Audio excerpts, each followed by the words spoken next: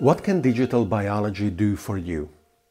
Well, probably the most important immediate benefit that you can derive from it is the mRNA vaccine for, or rather against, COVID-19.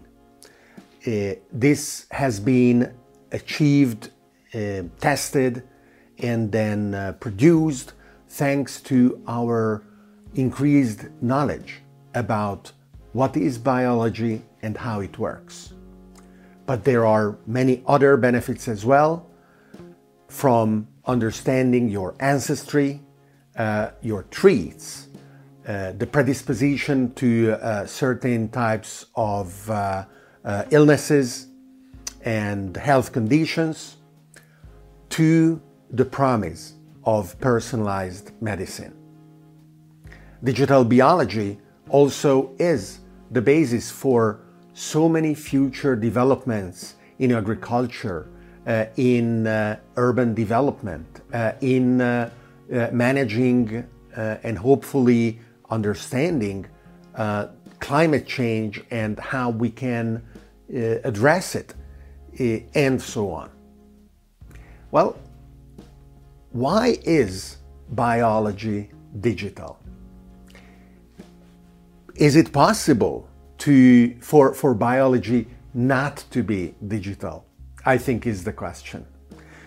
Since we understood the nature of molecules and atoms, physics has trended in breaking up natural systems in units that were quite well defined in their nature.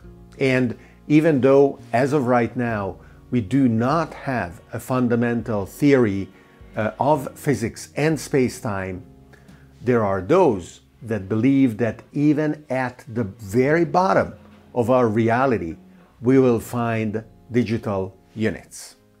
So, as atoms and molecules combine, and evolution in universal terms, not only evolution applied to living systems like wolves hunting rabbits or things like that, but actually the abstract definition of reproduction with variation in an environment under constraints produces evolution. The components of that pre-biological evolution were digital already, exactly because they were the chemical components of molecules. And then what basically happened is that the medium and the message became the same thing. The shape and the function of certain molecules became the language for programming those functions through the shapes. And these are the proteins that have certain shapes, and via their shapes express certain functions as veritable molecular machines.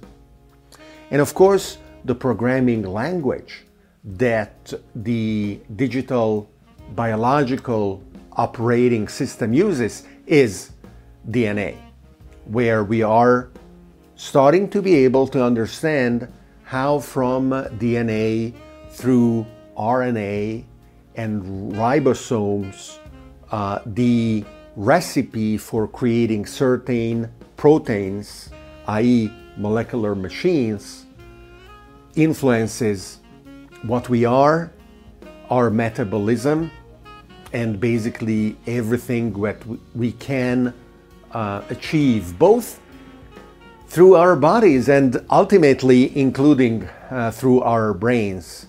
For those of us who believe that there is no magical secret sauce contained inside our brains or deposited in our brains as they become our thinking minds. So understanding digital biology, understanding the digital nature of biology, is a huge achievement that we are still in the process of completely unlocking. And the consequences, as I mentioned, will be manifold. Our understanding of life and the interesting and intriguing frontiers between living and non-living systems, such as, for example, viruses that are unable to reproduce by themselves. They do not have a metabolism of their own, and they piggyback living systems in order to reproduce, which, however, is one of the fundamental features, together with those others, of what it means to be alive, are an example of this frontier. We have been happy to pinpoint viruses, especially the virus behind COVID-19, as the supreme evil of the biological world. But that is not actually the case. Without viruses, there are a very large number of things that our bodies just couldn't do. There has been a continuous symbiotic process as we were infected by viruses, and we found a way to coexist with them, or even more, we found a way to benefit from the functions that those viruses, once inside our cells, provided, augmenting our capacities as encoded in the DNA. So viruses are not only an enemy. Viruses are a tool. They are a building block of our tool set in understanding the power of digital biology. And we are today able to design viruses, hopefully, for beneficial applications. And we will go further. We are not able yet, but the types of genomes, DNA sequences that we can design get longer every day. And from viruses, we will go on to bacteria.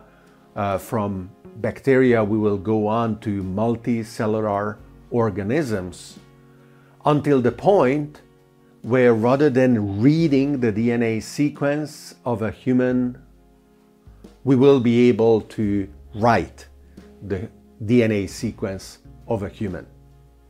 This will be an entirely natural organism once we boot it up, but at the same time, it will be 100% artificial organism as well. And the astonishing power of being able to decide what exactly to write in what positions of the DNA, how to decide with the power of our insight and forecast and ambitions, the traits and the characteristics, is going to be an immense challenge from obviously an ethical point of view, but also from a societal point of view. It is unavoidable. And yes, the natural world is to be respected. But the natural world is also unthinking. The natural world is happy, or actually is neutral towards suffering, whether of extinguishing entire species or the suffering of individuals who, for example, are born with genetic defects. And if we are able to diminish or eliminate this suffering, shouldn't we act on that knowledge?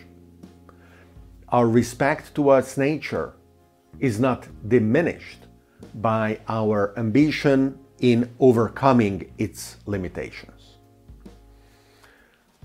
Digital biology is a tool and a technology.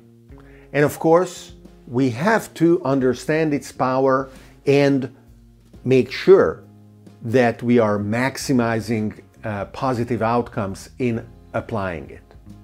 As usual, regulators are as blind as all of us in what they are called in regulating. So, as usual, they should treat very carefully in implementing regulations that will unavoidably become obsolete very rapidly. They should build in sunset clauses in those regulations in order to be able to incorporate what in the meantime has been learned. That is how healthy research and healthy applications can flourish all over the world in independent but communicating research laboratories that need oversight, need financial support, need the ability to understand the implications of what they are doing and work together for the benefit of humanity.